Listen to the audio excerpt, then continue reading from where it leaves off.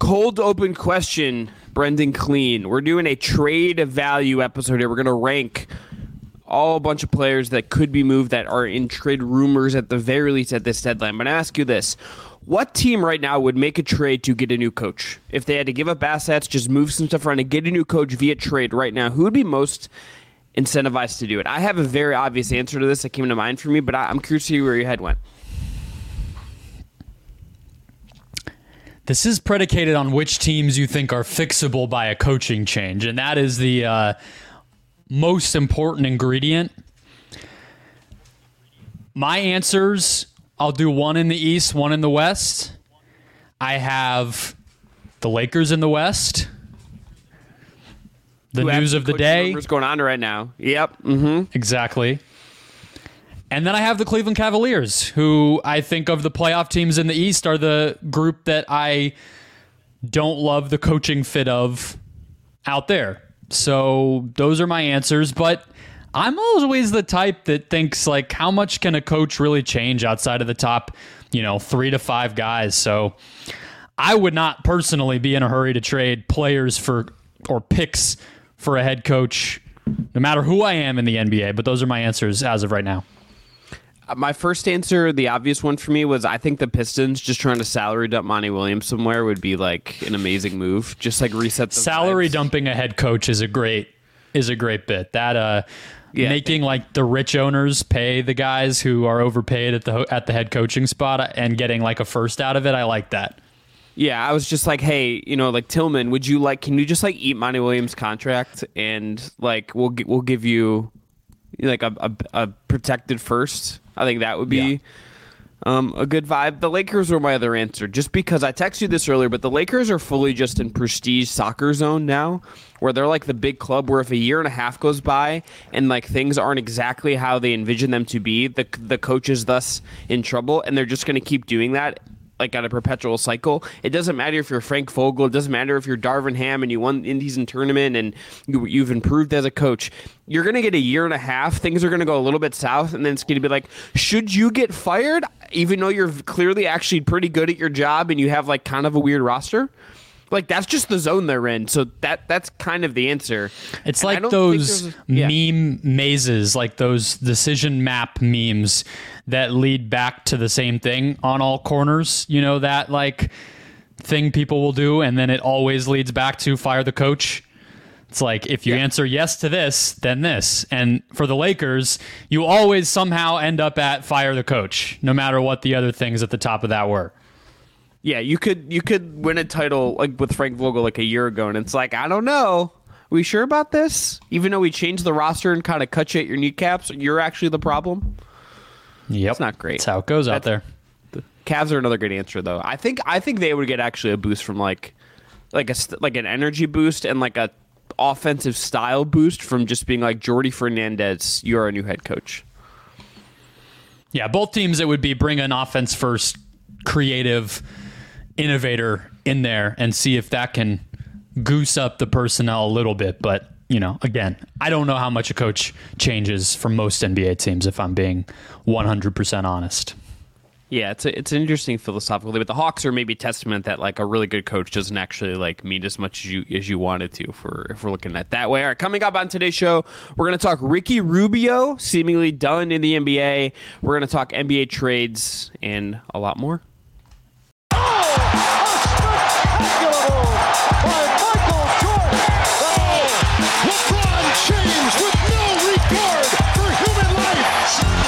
With that big body in front of him. Crowder looking, throws it alley. Oh! He puts it down! He puts it down! It's over! This is the Just Basketball Show for January 5th. I'm Chris Manning. That is Brendan Clean. Please check out our partners at Thrive Fantasy. Thrive Fantasy is a player prop DFS platform where you can pick more or less on your favorite players across multiple sports, including the NBA and the NFL. Sign up today with our code JustBasketball, all one word, and Thrive will match your first deposit up to $250. Our guy Colby Olson and myself will be doing TikToks during the week, every week. for over-unders for that slate of games. We're going to be tracking our picks, all that stuff, over on the Just Basketball Fans TikTok page. Again, if you haven't already, 5-star reviews, give us a follow on your podcast platform of choice, and subscribe on YouTube. Brendan, the news of the day as far as players goes, the Darvin Ham one is, I think, certainly the bigger story narratively. But I think today is kind of a solemn day to some degree, because Ricky Rubio and the Cavs have agreed to a buyout. And Ricky Rubio put out a statement that, without going into what he's actually been dealing with, hinted at that he's been in a really tough place. People can go find the statement, I think, all on his social media channels. But this is an end of something. A guy that has been in the league and around basketball for so long, has been, in Cleveland, I think other places, beloved by all of his teammates, by these organizations, by fan bases, a really important guy in the international basketball scene. And this is just an unfortunate way for his career in the NBA to end. He said as much in there. He's barely played on a 3-year deal he signed last year, and he's now just gone in the wind. And I think for me, I look at him, and this is 12 years of a guy that's a genius passer, a great teammate, maybe never hit the highs people would have hoped, but a really great career. And it's unfortunate that this is how his NBA days are done. Yeah, you hate when guys don't get to go out on their own terms, but I think Ricky has plenty to be proud of. When you combine 100%. in the international accolades that he's been able to rack up. I mean, this guy 4 years ago was the FIBA World Cup MVP. You know what I mean? And when you factor in what he did with Spain, I'm sure he is enormously proud of all of that. But I think too, we spend a lot of time, how many documentaries are there and sappy articles and all those types of things about the guys who didn't live up to the hype, and sometimes that can get pretty sad and pretty scary, and for him to arrive in the NBA with as much attention as he did as this, long-haired, genius passing, small guard who, was in Steph's draft and all this other stuff, and maybe not live up to that, but at the very least carve out a long NBA career for himself. It's very, very impressive.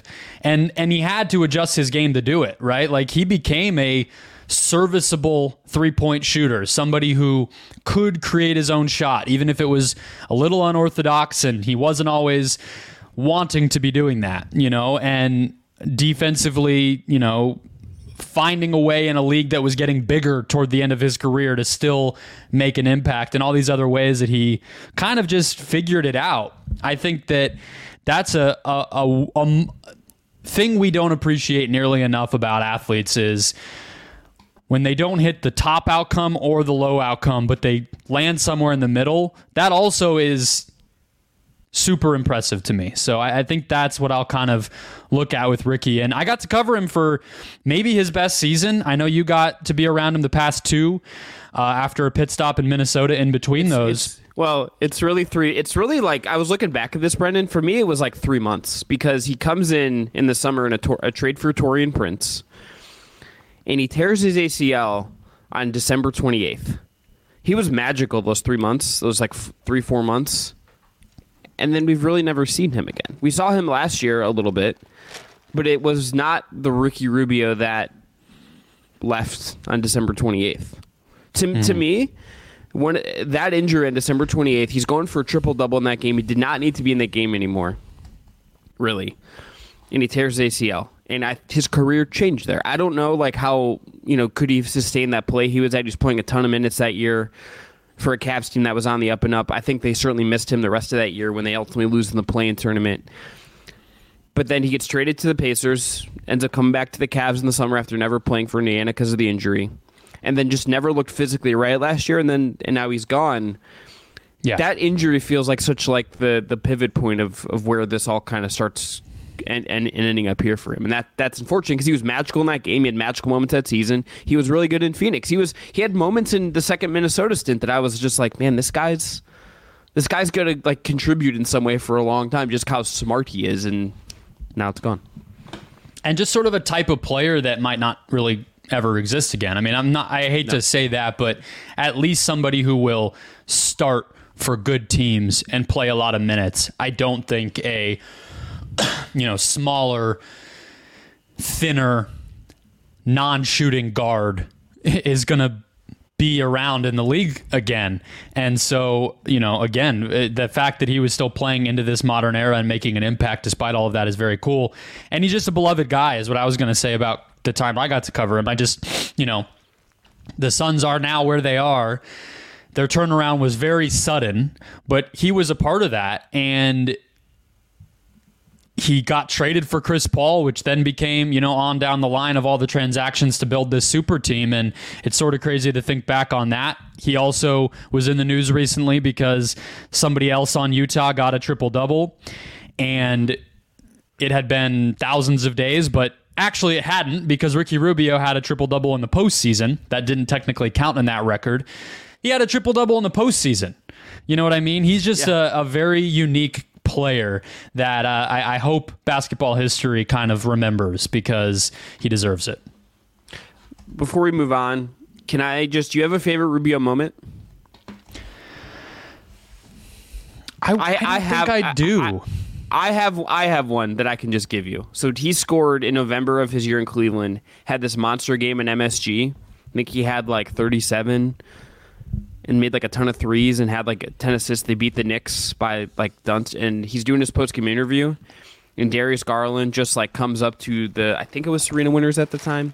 I think that was her first year, and he starts just screaming Ricky Rubio, and the joy that you just saw from him and what Rubio, like in a very short amount of time, like meant to that locker room. It was so evident in that moment. I wasn't even in the building for that, obviously. I wasn't in New York.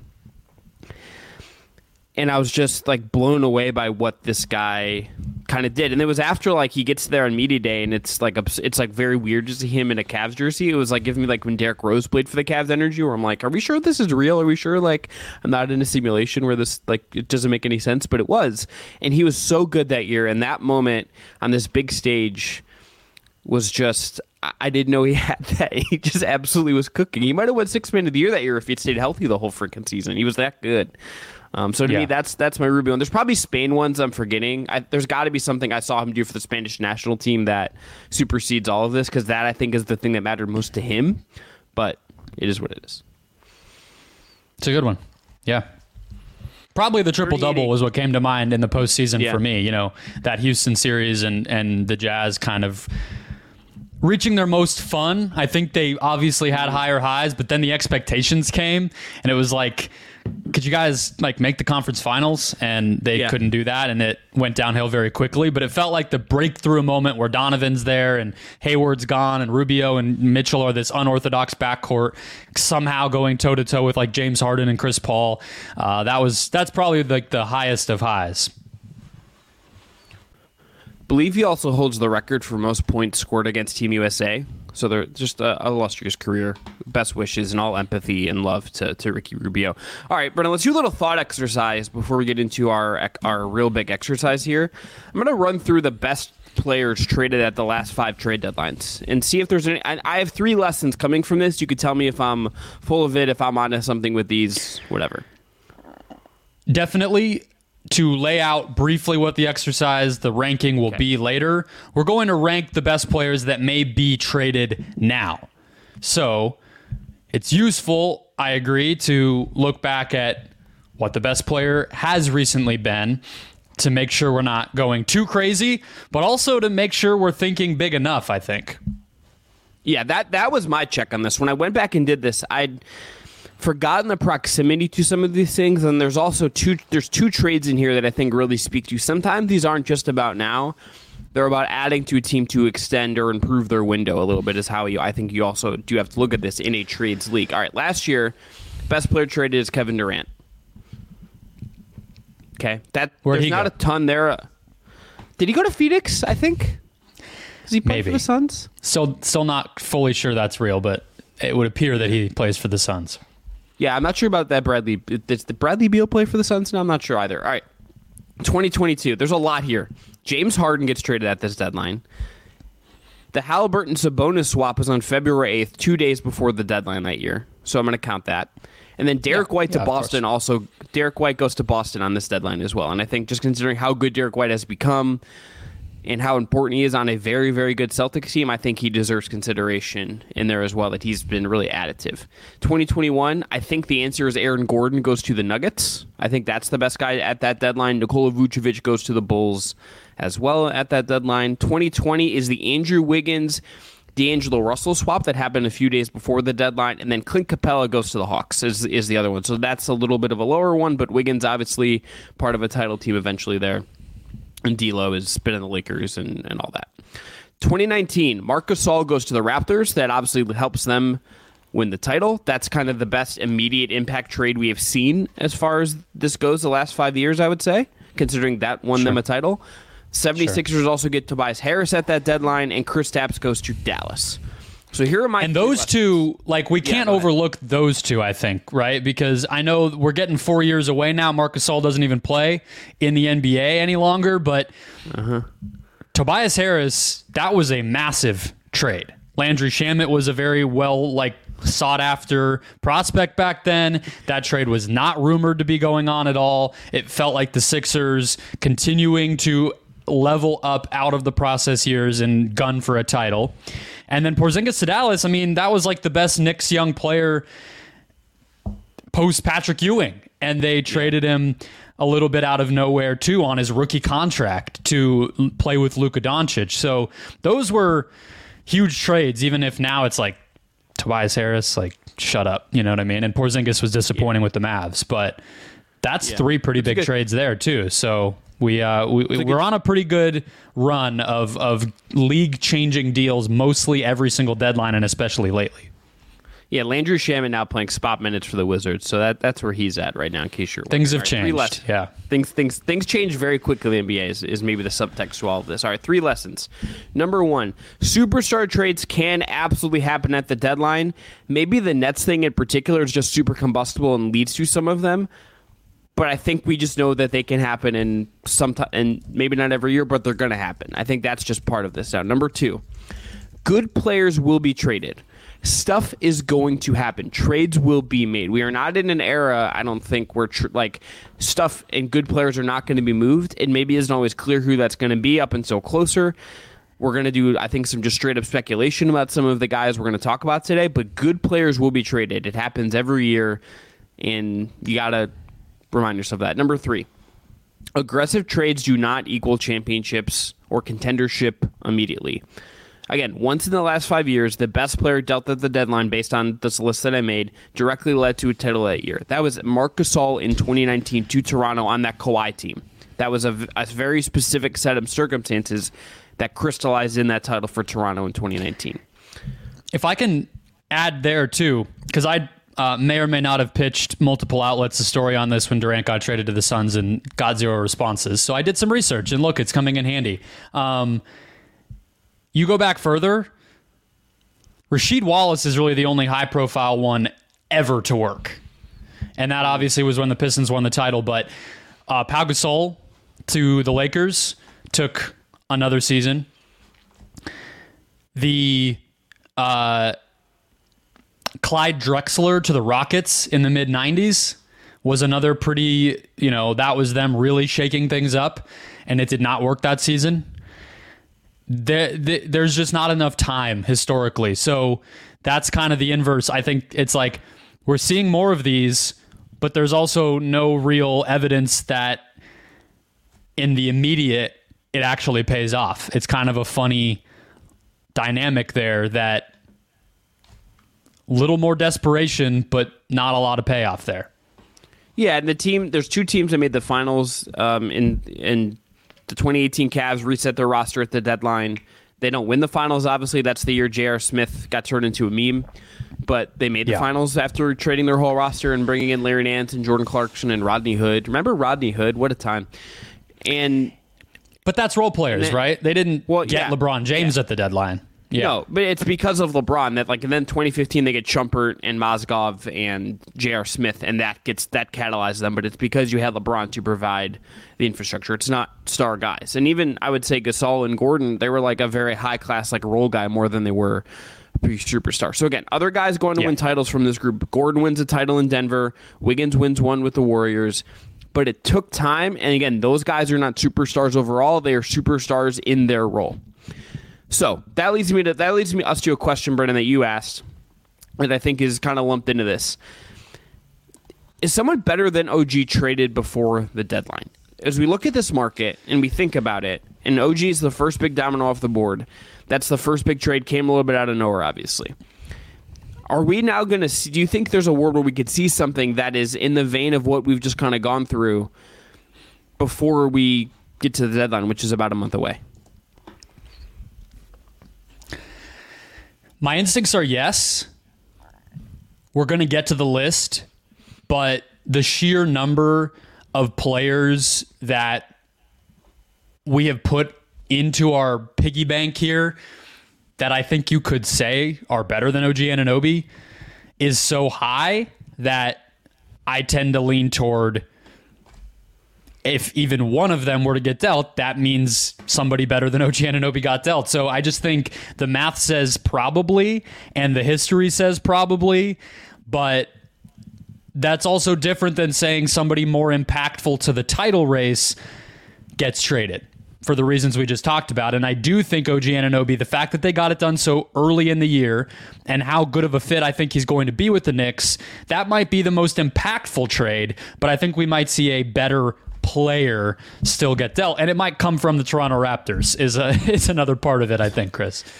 Yeah, I mean, it could be Siakam. It could just be Siakam, but I think there's also just a real possibility that, like, we don't know. That, like, something is just going to happen, and we're just like, sure, that's now happened. I looked at the Warriors as, like, an option for this, but I just can't convince myself that they're gonna do it. Wiggins might be the one, but I was like, could there be, like, a pre-deadline Draymond thing where they just get ahead of it, or a Clay thing, and I just can't really see it. And I was, like, going through the whole league and trying to, like, think about who this could be, and I couldn't think of another team on the top of my head that I was really, like, sure might go ahead and do this. You know, I was like, maybe I guess the team that would strike me as possible there's two teams in the East. It would be, aside from Toronto, would be the Hawks and the Bulls. Does Levine come back? I think he might play Friday, is the reporting. Does he play a couple games and then get traded somewhere? Do the Hawks just get a little antsy and, like, does Clint Capella get traded? Do they trade one of their underwhelming forwards that I don't know why no one would really give them good stuff for those forwards anyway, but, like, do they get antsy and do something? Those are the other teams, I think, in the East, aside from Toronto, that I could talk myself into doing it. The West I found a little bit harder, but again, the fun of this, I think, is that someone could come out of nowhere and surprise us and do something really bold. I think that's the thing, right? And I've denied or refused to believe the reporting that this will be a quiet deadline. And I think the history we've already talked about, the names we're going to hit on today kind of highlight that. But I think there's also just more sellers this year than people are allowing themselves to admit. Like, to me, in the West, I think the Jazz are a perfect candidate for what you're talking about. I mean, why would they push? We already saw them kind of do a little mini sale last year. I would expect the same this year. Portland has players that I think would be desirable. I even think Houston. I don't think they want to tear down, but, you know, as long as these injuries that they're dealing with to Jabari Smith and others are not too significant, like a Jayshawn Tate or a Jeff Green or a Jock Landale, those players are, you know, potentially serviceable for other teams. I just think there's always more trade meat on the bone than we allow ourselves to believe. And the other wrinkle I wanted to throw in here as we prep for trade season, Chris, is the second apron. The NBA's new, you know, financial reality here, where I have an article from the boardroom up that the Heat, Nuggets, and Sixers are over the regular luxury tax line right now, and the Clippers, Warriors, Suns, Bucks, and Celtics are all already over the second apron. This year, it's not that awful to be in that space, but this is kind of the last dipping your toe year that these teams are going to get. So by next league year, next October, or I guess now we're in 2024, this coming October, these teams, if they would like to no longer be in that, they need to start planning now. If they're like the Suns, just saying, fuck it, we're all in, maybe those teams might even be more aggressive because they're already in this awful space. Why not push harder? I don't know if other teams will follow that path, but I kind of get the thinking. This hammer came down that we weren't expecting. We're not just going to, roll over. We might as well keep, arming up. So I think those 8 teams plus others that are kind of looking ahead to potentially being in that realm or, jumping from the first apron into the second apron like the Sixers might, those considerations are going to come up too. Like you said, the deadline is increasingly a future-looking thing, not just from February to July. I think, too, the second apron thing is a good point because I think we don't know how teams are really going to react to that yet. They can say there can be reporting about it and inclinations about it, but we're getting into the real time where teams have to start thinking about it. It's going to make an impact. It's going to make an impact not only on trades, it's eventually going to matter for contracts. It just has to, I think, at some point, and that could mean what contracts teams take on. Well, how many big contracts do teams want? Some of this is, I think, very much tied to what the next TV rights deal is going to be, which we talked about as a story to watch this year. The NCAA's new TV deal being what it is would probably give the NBA executives some optimism that their TV deal is also going to be large. Would be my guess when you think about how much that new deal for the NCAA is, but we will see. Should we make what teams do you think are absolutely? Is there any teams in the middle ground? I guess we kind of think and identify who the sellers should be and who they might be, and then we can look at the buyers, like the real contenders. Is there anyone to you before we get to this exercise that strikes you as maybe somewhere in the middle, and they could go either way? I think Houston, as I mentioned, is kind of an example of that. They probably can do both.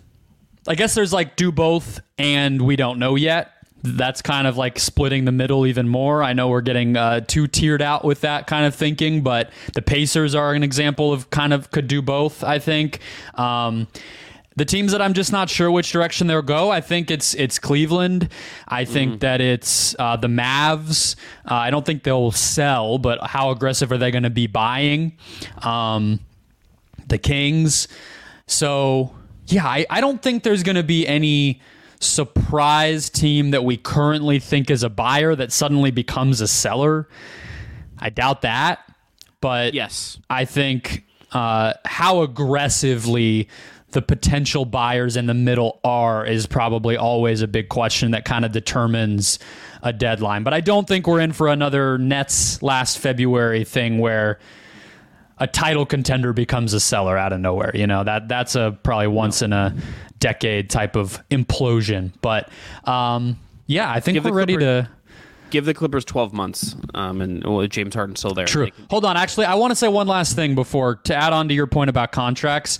I think there's some good examples of what you're hitting on there, too. Like, specifically, I think of the Minnesota Timberwolves, who aren't yet in the luxury tax or the second apron, but do they want to be the team to pay Mike Conley or Kyle Anderson their next contracts? Or can they afford to pay one or both of them their next contracts? Like that, it's a real thing. Yeah. Do the Sixers actually want to keep Tobias Harris long term, or might it make sense to at least poke around on his trade market? I think those are some examples of not only this year, but are we sure that player, we want them to be on our team next January? And what can we be doing to be proactive there? Those things start to come into consideration for sure. Yeah, great calls there. All right, before we get to our rankings, I want to tell you about Homage. Homage is the ultra-comfortable specialty apparel company with NBA and WNBA licenses that use vintage-inspired designs to pay homage to the greatest stories, traditions, and figures across sports, music, and pop culture. Use the link below to make your purchase and support the Just Basketball Show.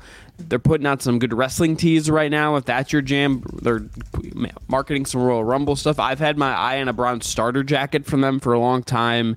Maybe I'll use our link below and pay ourselves. Brendan's got his Grand Canyon tee from Homage on right now. They're super comfortable. Support Homage. Very soft. Basketball Show. Very, very soft. Really good basics too. If you just want some like basic clean tees, they have those, or some sweatpants. A+ stuff. All right. Here's the rule of this. Guy has to be plausibly traded at this deadline. So we're not going to be like, Anthony Davis is the most fun speculative trade candidate you can come up with. There's nothing that makes us think that guy could plausibly be traded. We're going to go back and forth, nominate guys, and organize this list. Brendan, let's just start with who I think is the number one best player possibly traded at this deadline. I just want to rip this Band-Aid off now. I'm going to go with Lauri Markkanen. I'm going to nominate Lauri Markkanen for the number one spot here as a guy that could really move the needle for a big team. I am dying for the Oklahoma City Thunder. The more and more I think about it, that's kind of the guy. The Jazz are, again, a team that have some other names we can get into, but I think Markkanen might be the guy that could tilt the title race this year at the deadline and be a really great ad for a team, just based on what he is, based on how he profiles, his ability to do a bunch of different things, his size. He's really blossomed, and I think he's a guy that can scale up on a really good team if he's traded at this deadline. So just because the OKC thing is the popular internet partner of player and team, I think it's worth digging into. I don't think he's what they would be looking for defensively. The more that I watch them. And that's part of why I don't think it's going to happen. We talked about it, hit them in general on the last show, and I explained why I don't think a big move is necessary or smart for them right now either. So that's part of it. But I tend to agree. I don't love that defensive fit. Yeah. So is there another team you would like for him that has the reasonably could try to compel the Jazz? You do have a lot of picks of their own due to the Mitchell and Gobert trade, so they're not going to necessarily be bowled over by just a gobsmack of picks. I think as a just making a team better with generally the assets to get it done, even if I'm not going to map it all out and tell you they're going to win the bidding war, I really like him on the Sixers. I think that you don't need as much in the way of rim protection help and size and rebounding as you do with Oklahoma City. So he just plays next to Embiid and is just like a turbocharged version of the various four men that they've rolled out in years past. I really like that one. But I want to ask you this because you picked Markkanen first. Does that mean that you think Markkanen is better than Donovan Mitchell, or that Donovan Mitchell doesn't pass the plausible test for you? No, I think it's plausible. They're signaling so hard via so many different people, Cleveland, that they don't want to trade him, that it makes me think they might trade him. Like when Zach Lowe and Jake Fisher and I think Shams and Mark Stein all kind of report the same thing, that the Cavs aren't entertaining offers, it makes me think that they're maybe just trying to drum up offers. That they are absolutely entertaining offers. Yeah, but they just want like the biggest offers possible. Just last thing on Markkanen, the other team that I thought for him is just how many picks and Randall to get him to the Knicks. I think Danny Ainge hears the name Julius Randle come out of whoever's running the front office in New York's mouth and says no. I don't think Danny Ainge knows the phrase LOL, but if he did, he would probably say that. He doesn't use emojis, but he'd send like a crying emoji, just being like, "You serious, bro?" Yeah, that's probably true. So Markkanen's better than Mitchell. I don't know if he's not. He's not, but I think there's a way that I view him as like a cleaner fit for in different situations where I could just see him being a version of like the Aaron Gordon thing, where it's like you get a really good guy in and maybe it doesn't happen right away, but he just adds to whatever you're building. And I think Mitchell is kind of changing what you're building in a way that I think carries a little bit more risk in some ways. That's just why I put him one. I also just want it to be a little spicy. So I'll just pick Mitchell then and nominate him. I think that Mitchell is a perfect example of why we did the intro of the recent history and the NBA history. Whatever team gets Donovan Mitchell, that is too significant of an assimilation process to win a championship. One, I'm skeptical of Mitchell doing that until I see a lot more from him in the postseason, period. but I'm definitely skeptical that he's going to come onto a team and be ready to do that 3 months later. So I don't know if you've thought about, not from a Cavs fan perspective, but from just a what team would Mitchell truly fit on the best angle. But I don't see any place that he would go, maybe outside of Miami, that I would have any real hope could, push for a championship right away with him. Miami would be a really excellent fit, I think, for what he is and what some of his weaknesses are. And that's a place that I do think could have an immediate smash return. That is just a machine that keeps on humming, and you put him in that system with Jimmy Butler, with the playmaking infrastructure they have, with Bam Adebayo. Like, I think that team is just absolutely humming with Mitchell. That's kind of the only answer, I think, as far as hitting the ground running. You look out west, I don't think there's a team really in that conference, in the upper echelon, that even really should be looking at a Mitchell trade, I think, is the thing. Like, you could convince me the Pelicans, but I don't think that's elevating them in the way that they might hope. If they also, he's probably leaving. Yeah, they would kind of just be like subbing themselves in for the Cavs situation. Is just like, is he going to stay, and giving up stuff for him when you maybe shouldn't do that?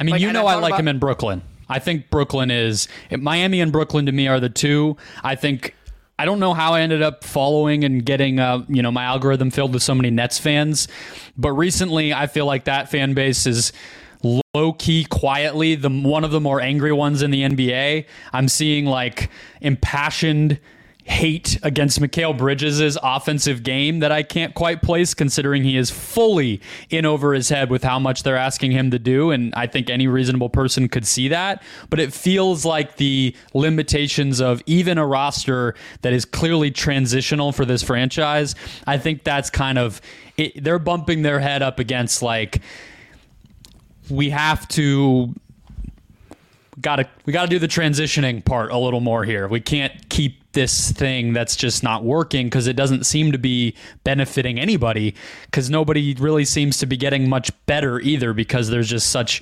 obvious holes in the roster. And I think Mitchell fills a lot of those, just as somebody that can have the ball in his hands and even out what the offensive responsibilities need to look like.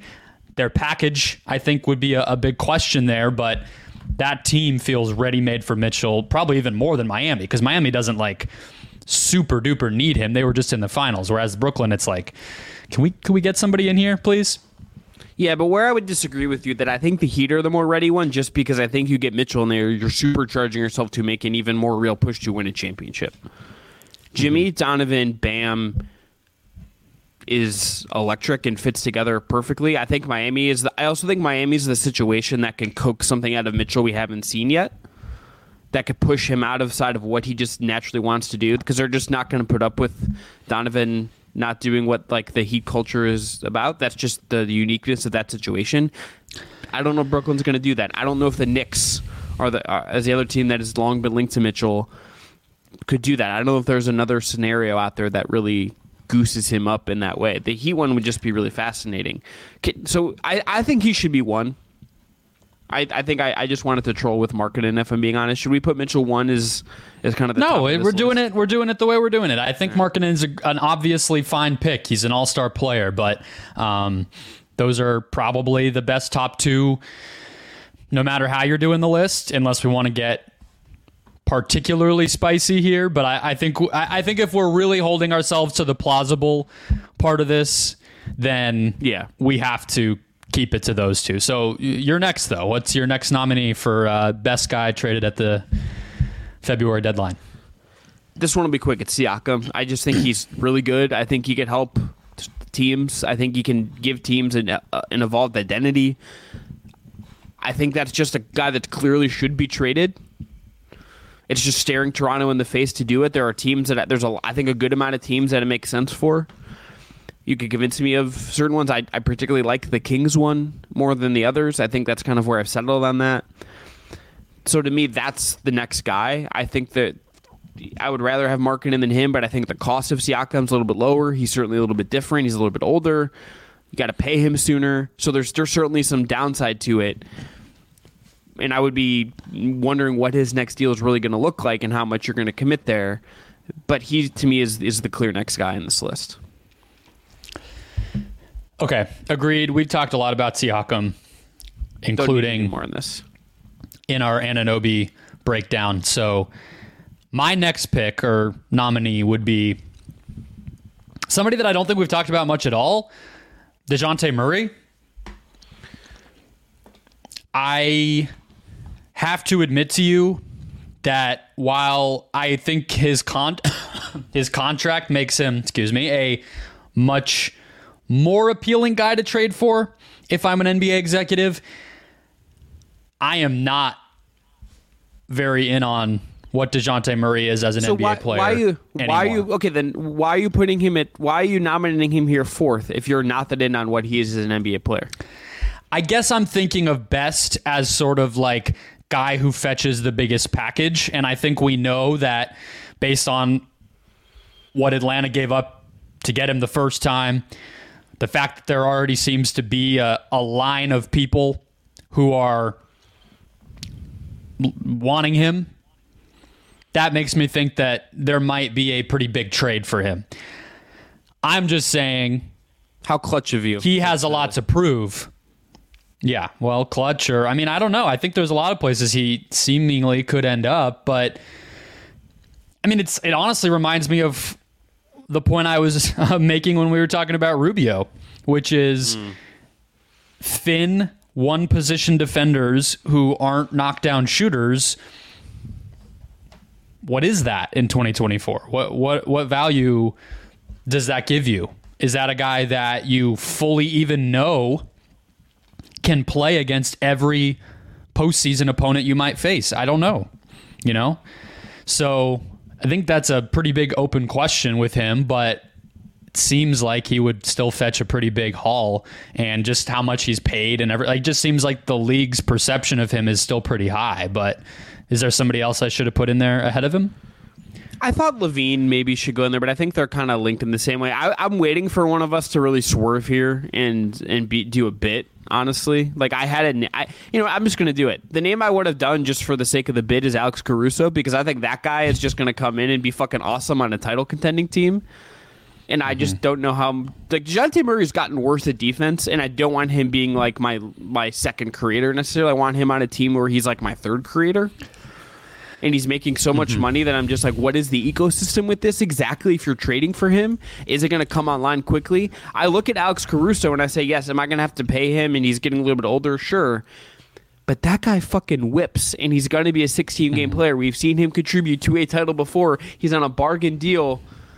That guy's a team that has the assets and needs a backup guard should just look at Alex Caruso and just go get him, because you will get a good return on that. And I don't know, some of the higher paid guys, it's not as much of a guaranteed return bang for your buck situation. And I think teams should be considering some of this in terms of the cap, in terms of their overall spend. Look for guys that are a little bit underpaid. And it just so happens in this case that Caruso is underpaid and really good. Yeah, I do want to point out about Murray that he is making threes this year. He's at 38%. He's at 41% on pull-up threes.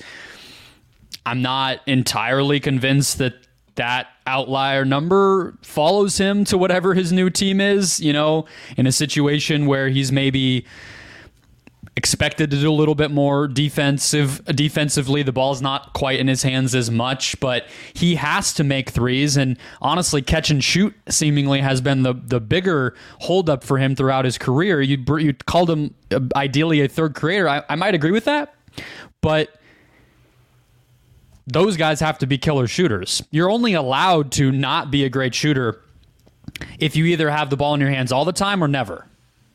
You know what I mean? So a guy who has to have the ball but can't shoot, and then if he doesn't have the ball, that lack of shooting hurts you. Like that's why he's such a hard fit.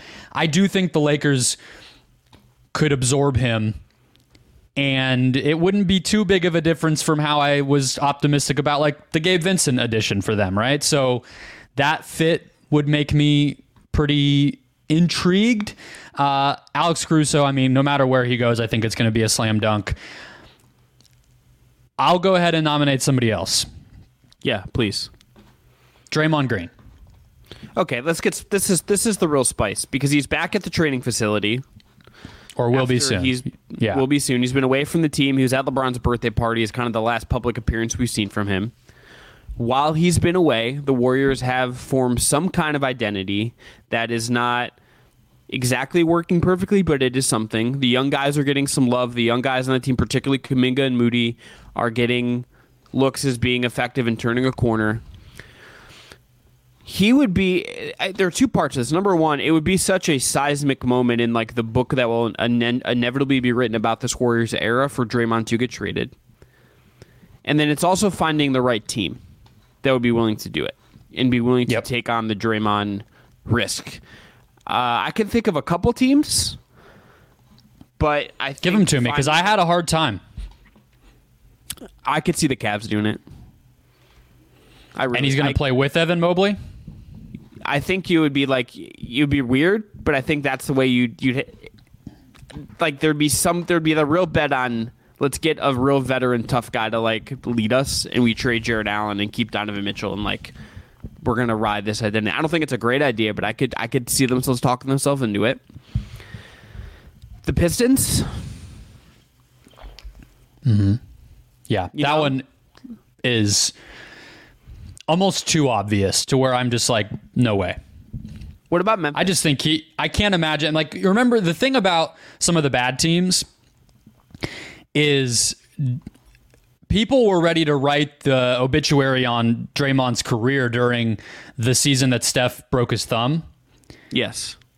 Because of his complete misery in that situation, losing night to night, and his very noticeable lack of effort and was out of shape and all these things. So it's like, yeah, okay, he's from Michigan.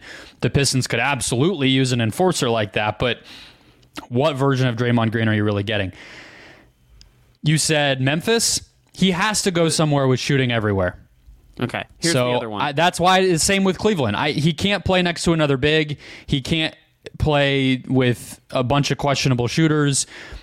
If it's not going to be with Steph, he really needs to be somewhere that can make up for the fact that he just doesn't even really do much outside of passing and screening on offense anymore. The other one that also has a little bit of a shooting problem, but they could use an upgrade at the 4, and ownership there has a connection to the Warriors, is the Kings.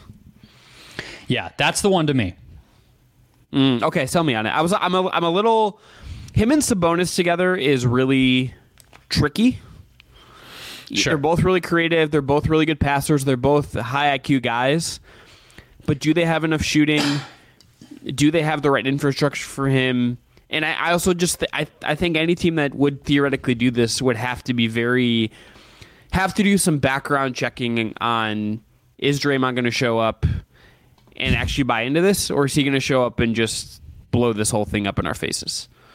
Yeah, which is why Mike Brown being the guy to absorb that is helpful. I mean, the reason that he comes to Brendan, just me forgetting to be the guy to bring up Mike Brown and laud Mike Brown is like a real like shame on me moment. Upset. Here. It's an upset on the pod. That's tough.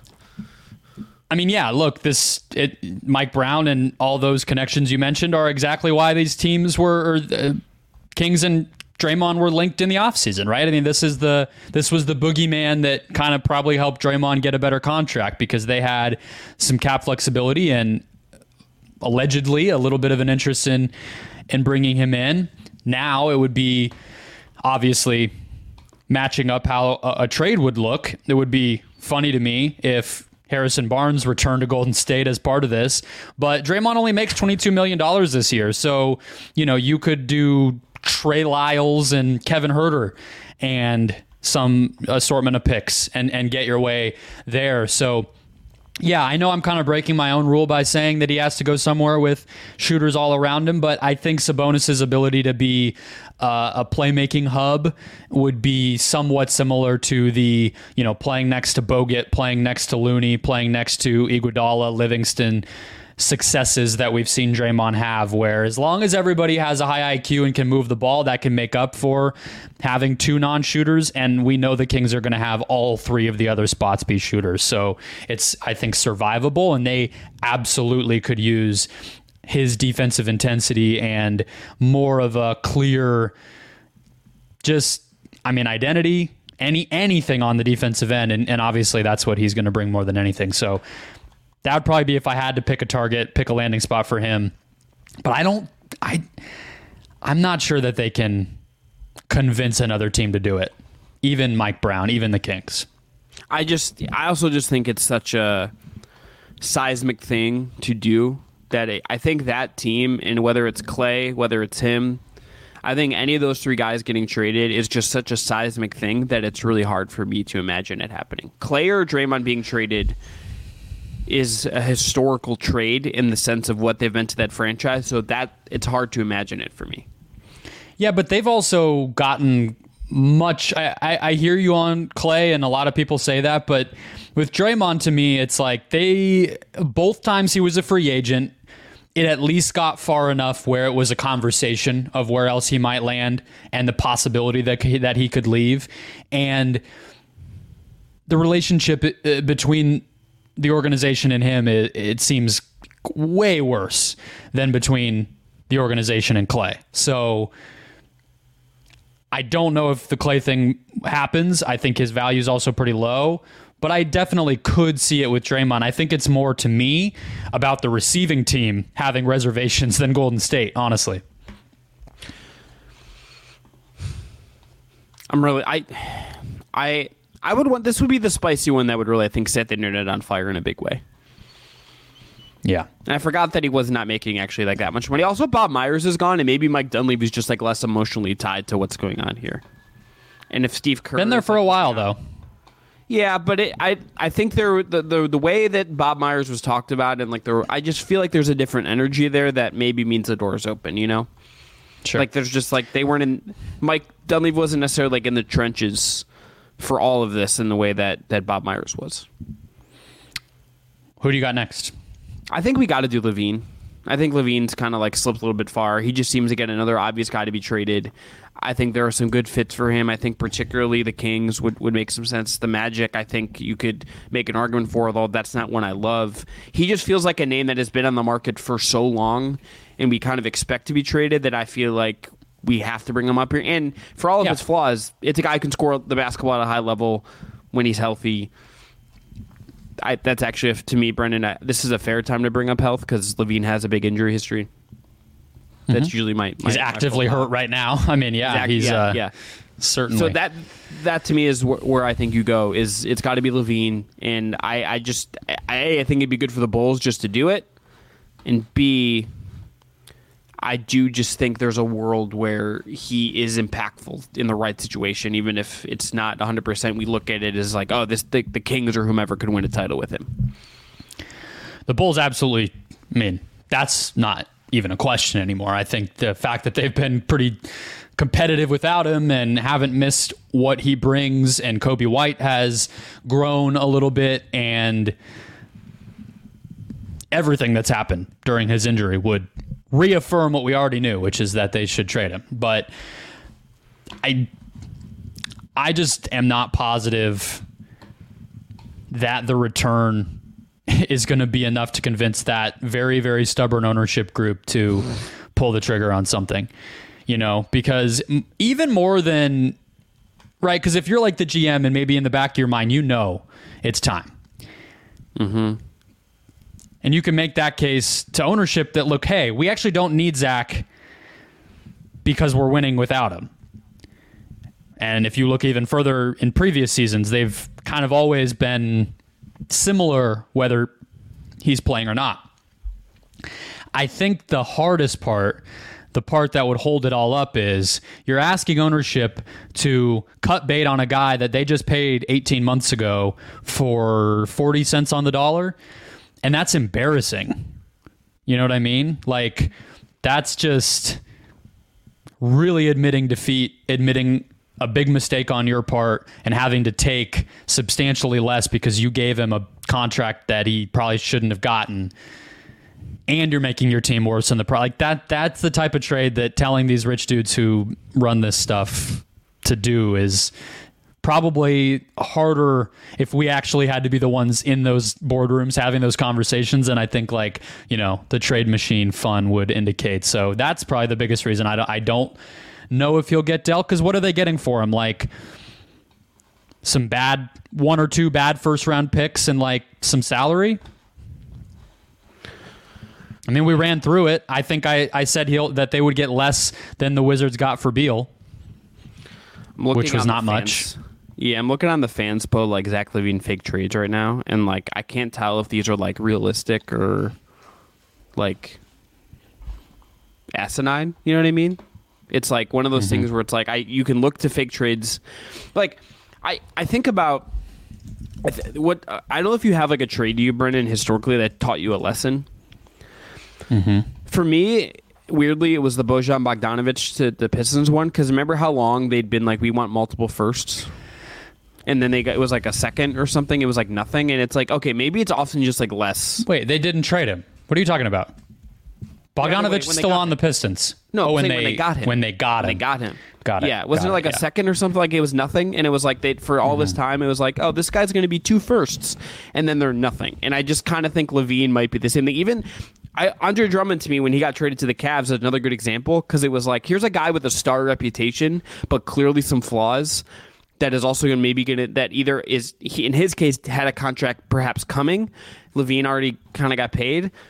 Those guys have depreciated value because teams don't want. There's a certain level of guy who's clearly very good that you don't want to pay a lot of money to. LaVine probably falls in that category, and that probably diminishes what you're going to get back for him. So like I don't know like what the best.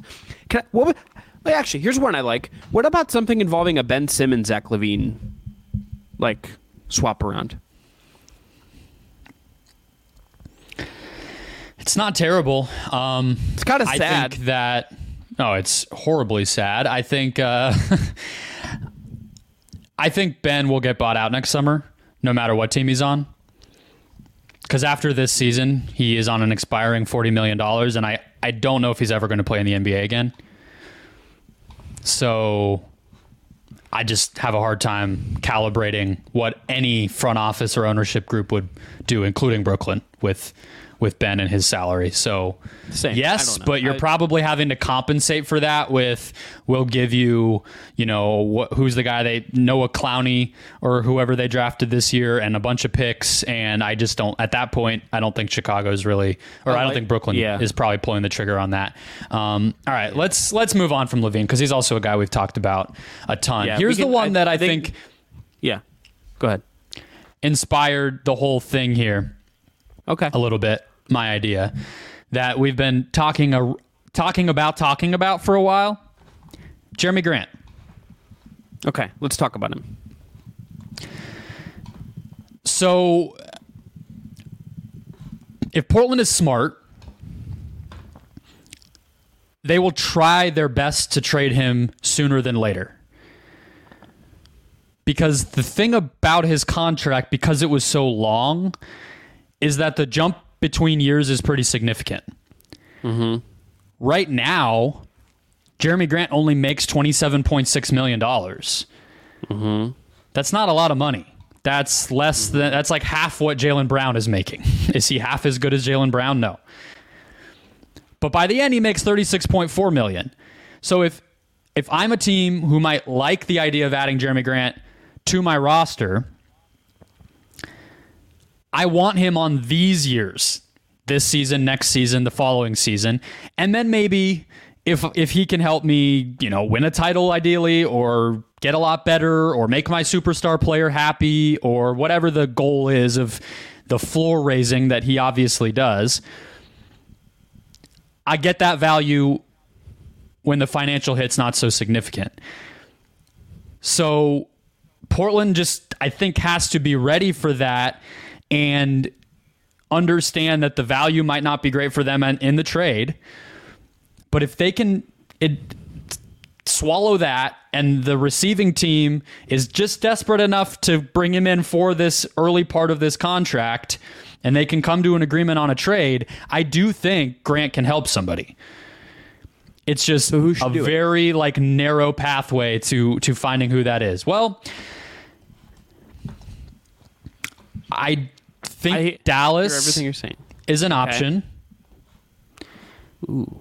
I think in a vacuum, Indiana is an option, but I don't think that they're the type of team that would stomach the future years, even if they told themselves that they could flip him again later on. I've thought about Memphis potentially. Yeah, as a landing place, because I think that they do need offense, obviously, and they kind of have the good but not great type of trade assets that is probably all that Portland's really going to get there. The problem with him is I think he kind of is a 4 who doesn't protect the rim at all. And that's the tricky, what is he in 2024 kind of question. But if you're bringing him into a place where the defense has a structure that he can just kind of not fuck up and you can benefit from his offense, I think that you can get there. I think there's a lot of places he could fit ideally, but it seems like you don't. I wonder, considering the apron, how many teams are going to want to like think 5 years into the future and be like, do I really want Jeremy Grant on my books 4 years from now when we don't know what the cap rate is? Like, I just think that's my holdup. I think he could help a team. There is a little bit of, for me, like, he did diminish in my eyes when the Nuggets like made a big deal to get him, brought him in. He didn't want to stay, and then they bring in Aaron Gordon, and then they win the title, and he's just been on this other odyssey than Aaron Gordon. They're on like two parallel paths of their careers in a lot of ways. Because they're a different size. Yeah, they just have stuck in my head a little bit, and like what they do and where that has gone and what he decided to do. And he's earned a lot of money. He should not like care. But yeah, I just don't think that's on him. I just think he's not a defensive difference maker. I think that he's just not what Aaron Gordon is. He's not going to block shots. He can't play center. He's not going to rebound. He's a worse player than Aaron Gordon. I mean, I think we definitely learned that, so Denver made the right choice, but Kleba and Hardaway and some bad picks for Jeremy Grant. Sure, I would do that. I think he's a pretty darn good offensive player at this point, and I think he's proven that he doesn't need to be a crazy high usage guy. But he shot 40% from 3 last year. He's shooting 42% this year. He doesn't turn it over a ton. And, I mean, his usage the past... he played with Damian Lillard last year, had a 23% usage rate. He's playing with a bunch of young guards who chuck up shots this year and still efficient, still doing his thing. I just think he's a plug-and-play guy, but I hear you. I mean, like I said, I'm not trying to overstate, like, how easy it is to just do all the things I said, but... if there's a certain type of team, which is why I said Dallas first, who has the right mix of desperation and need for a player like him, I think that some franchises are going to be fine saying the player option on the last year is a problem for that year, not right now. And right now, he'll help us. So that's where I'm at. But probably like 30% chance he gets traded would be what I would say.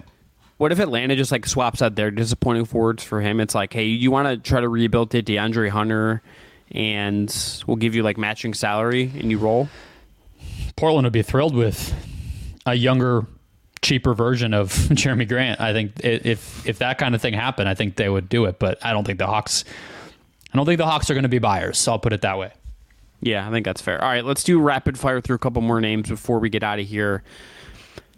Where do I want to go? I'm going to just go Davis Bertans' salary in the Thunder's picks just because I want the Thunder to do something.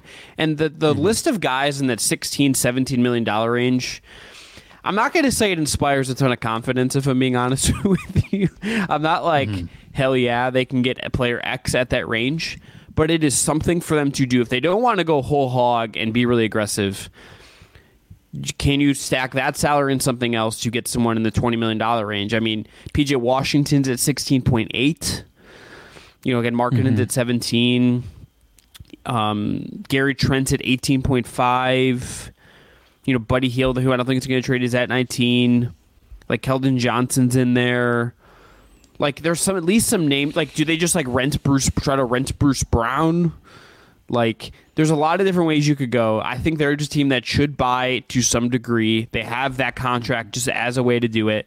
Some other young guys, a bunch of picks where like they could trade some picks and not even really feel it in their pick bank account, in their pick vault. Like they're at a team that's with that contract in a good spot to just buy something. You could convince me who it is. Again, this isn't the most inspiring list of names in the middle here. Yeah, but they also have Kenrich Williams. They have Poku's $5 million that they could trade. Maybe Misic. I'm not sure if they would do that. I think that would. He's been playing. He's in the rotation lately, but yeah, not a lot. I just think more so you're the team that finally convinces him to come over, and then you trade him at the deadline. That'd be pretty cruel, probably. Cold but world. I mean, they got to do something with it. I think at this point, it's like, it's a golden egg of a free trade. See what you can do, right? You know what I mean? Even if it's a team that has a little bit of space that can take him, and you get somebody even cheaper than we're talking about. It's free money basically on the trade market, so you might as well push there. And that's why I was talking about it, less of a Markkanen trade and more of some of the other names you said type of trade, because I think Bertans, he's not adding any value as a player, so maybe there's a limit to what you can really get, but I think that you could still get a 7th, 8th man. Yeah, and you could go down the lower list and find something. I'll be curious to see what they feel like they want. Is also just what I want to see them do something so I can learn something about what's going on in Sam Presti's head. And then they will do nothing, and we will learn nothing. And then we'll be like, okay, they're just going to roll this in the playoffs, and they're going to fuck around and make the conference finals. We're going to be like, sure. Yeah, they need size. Is to answer your question. That's what they need. Yes. Can we do Jared Allen? Yeah, let's. Would be a real look if the Cavs don't want to do the Mitchell thing. This would be the other lever. This is the only other really aggressive lever they have in their trade holsters. If they want to trade Jared Allen, the Pelicans have been oft mentioned for a year as a team that is interested in him. He's on a good contract. He's a little traditional, but he's had a really good run as of late, doing some DHOs, doing some shooting from the middle of the floor, being really good while Mobley's out with this knee surgery. This would be the other lever for them, and I do think there would be teams interested in wanting to get him for what his contract is and what he is and where he's at in his career if they decided to go that route. The question is how many of them match up, I think, with what Cleveland would be wanting, which is probably an upgrade over the George Niang spacing floor spot. I thought about could you do an Allen Grant swap, but then they have DeAndre dominating. And they have Robert Williams. Yeah. Also, another kind of what are we doing with this guy center. The question that I always run into with Allen is who wants him. Mm-hmm. Not that he's not a valuable player, but I think that the reality for him the rest of his career, unless he takes another leap, is he's probably playing a lot fewer minutes. He's been at 32-ish since he got to Cleveland. I'm not sure championship teams want him to be playing 32 minutes given his limitations. I think he can start. I think he can play 25. I think he does a lot of things really well. I think bigs like him get undervalued in general, but I think at the playoff level, that's kind of for a reason. And so he's either going to go to a bad team where he eats innings. Yeah. But yeah, that's a good comp. So he's either going to go to a bad team where he eats innings, or he's going to go to a good team like the Clippers where Zubats doesn't play 32 minutes, right? So that's kind of the difficulty. But I think he makes an amount of money where it's not terrible. I think when I hear a lot of fake Allen trades, people want to turn him into a bench guy, and I just think the kind of politics of that are difficult. Hey, we can afford you. We gave up stuff to get you, but could you play off the bench behind this young guy for us? I just don't think that stuff really happens. Can I pitch you a fake one that's in conference that I think probably both teams say no, or at least, but it made me think. Yeah. Who says no? Who says no first? The Pacers sending out Miles Turner, or the Cavs sending out Jared Allen? The Pacers. Okay. That's what I think Miles Turner is way better than Jared Allen. At each of their peaks. The shooting is the shooting. If the Cavs were gonna try to match salary for salary, they'd say, "Hey, let's just get a center who can shoot and try not to change anything else." And the Pacers get a guy who I think would be a really good a better lob threat than Turner for Hallie. I would get that, but I also just like then you're losing the shooting and your identity's changing a little bit, so it's not the easiest thing. They both really nerdy centers that would keep the energy right in the both markets. So yeah, it's a tough place to find the right fit for him.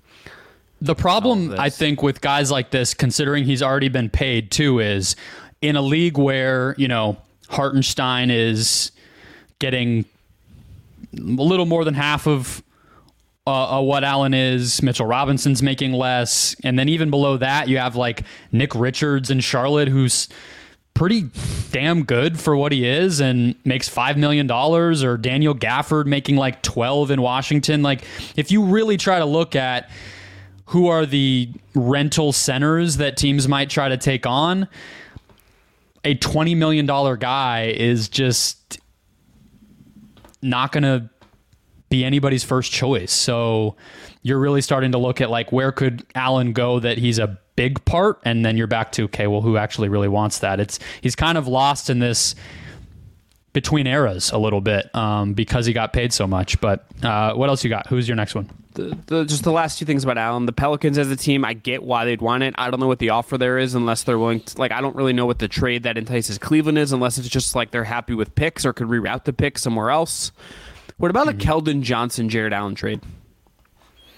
I don't want any more centers on the Spurs. Okay. What if they get a point guard? What if we just find them a point guard and send them? The Cavs don't have any point guards either, so that doesn't really help. Yeah. Victor Wembanyama is the center for the Spurs. It seems like they're starting to realize that, so let's not give them any weapons to forget it again. And they're going to start Trey Jones due to some injuries, so that's fun. Great. Yeah. 40 games too late. Probably. I'm just going to go... You can just finish us out. Well, last one. Let's go Terry Rozier. I wanted to just be like, hey, let's talk about Dorian Finney-Smith. But Rozier is a guy, we talked about him the other day. I think would make sense if a team wants to not go whole hog on a guard trade, not give up all their stuff for a guard trade, but get some kind of scoring burst at a decent contract number. I think he's a good player. He's not going to be scared. I don't hate it. If the Lakers did some kind of Russell Rozier swap and that was their big move and they kept some other assets dry, LeBron's probably leaking that he's mad.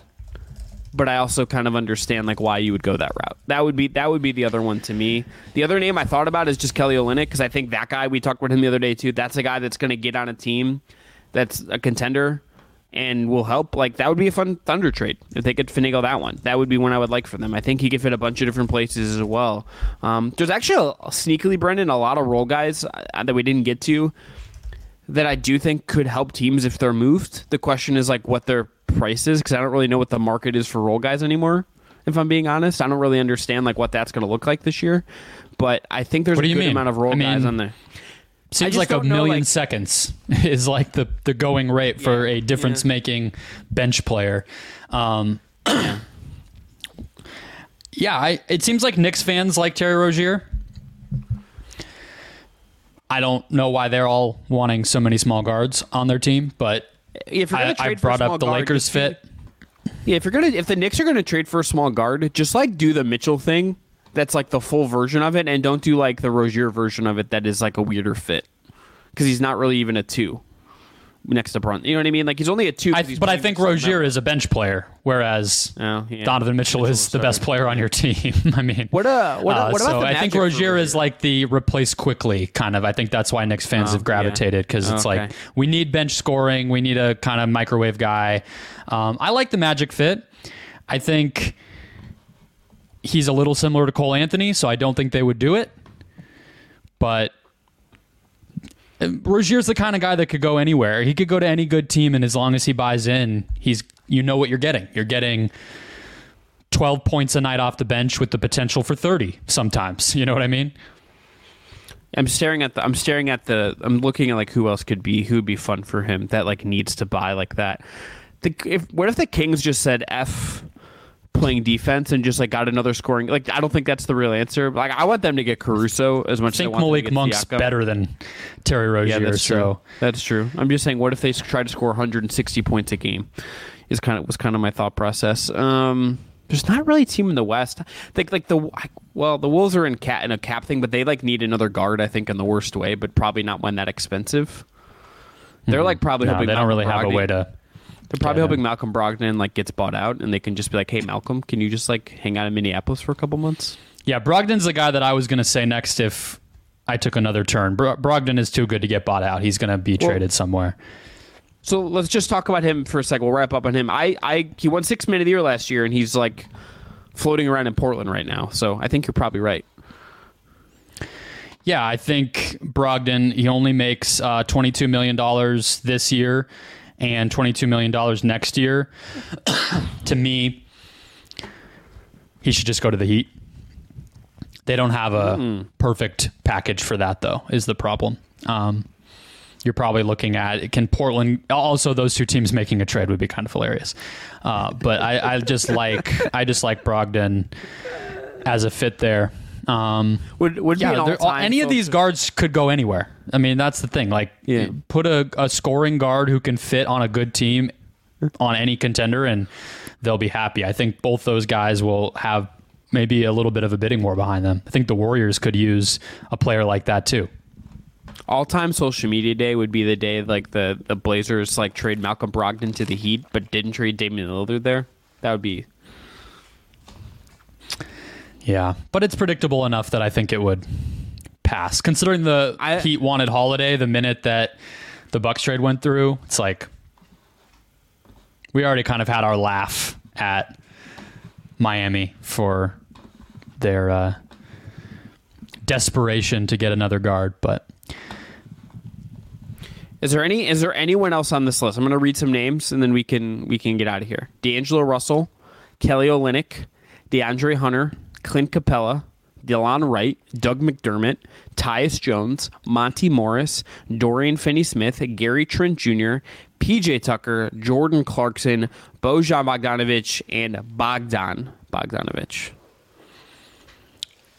You just said, are there any other players? Those are all players. Was there something you wanted me to? No, that you wanted, that you just feel like were worth a second mention, or just kind of acknowledging that they exist in the scope of this conversation that could actually make a difference at the deadline. I mean, I think Bogdan Bogdanovic fits exactly the mold we were just talking about with Rozier and with Brogdon. Obviously, D'Angelo Russell is kind of a version of that, but we know how that kind of experiment can go. I think Bogdan Bogdanovic is, to me, is one of the more underrated players in the entire league. That guy is a flamethrower, and he's big. He does not help you on the defensive end, but he is taking 9 threes a game this season and making 38% of them. He hasn't had a season below 37% outside of 1 year in Sacramento when he was at 36%. Like, he is a bucket getter. He is a sniper from deep, and he's, again, 6'5". So if a contender could get him, like, I would feel great. But that would kind of, again, be a pretty big time Atlanta teardown if they're getting to Murray and Capella and Hunter and Bogdanovic all kind of, available. I don't know if they'd trade all of them, but even 2 of those guys going would be pretty significant. So we'll have to see. Yeah, I was trying the other day to try to find a Bogdanovic to the Celtics trade, but they're going to be in a weird money situation, and I'm not sure like they have they don't really have like the salaries to match him unless they're pretty much are what they are outside of a tiny move. Yeah, can you flip Luke Cornett or some of these other guys at $2 million into something else and see what you got? So maybe Lamar Stevens isn't like your emergency power forward, or they should get a center, though. I would say just one other center that isn't like a two-way guy would make me feel good. Probably a little, just in case Al Horford like shows his age ever. Mm-hmm. So yeah, they'll be interesting, but probably not getting anybody great. No, they traded for Drew Holiday, so I think they're covered. They made a move. Yeah, you might have heard about it. Yeah, might have heard about it. We might have talked about it on this year podcast, but that is going to be it for the January 5th episode of of the Just Basketball Show. My brain is flying here at the end. Want to remind you to check out our friends at Thrive Fantasy. Check out our friends at Homage. I'm Chris Manning. That is Brendan Clean. Find us on YouTube. Subscribe if you're watching us here. Please subscribe in your podcast platform of choice. Thanks again to Brendan. Thanks again to our production team in the back end. We'll talk to you next week. More Just Basketball Show. More hoops coming. maybe some more trade rumors. Enjoy the weekend.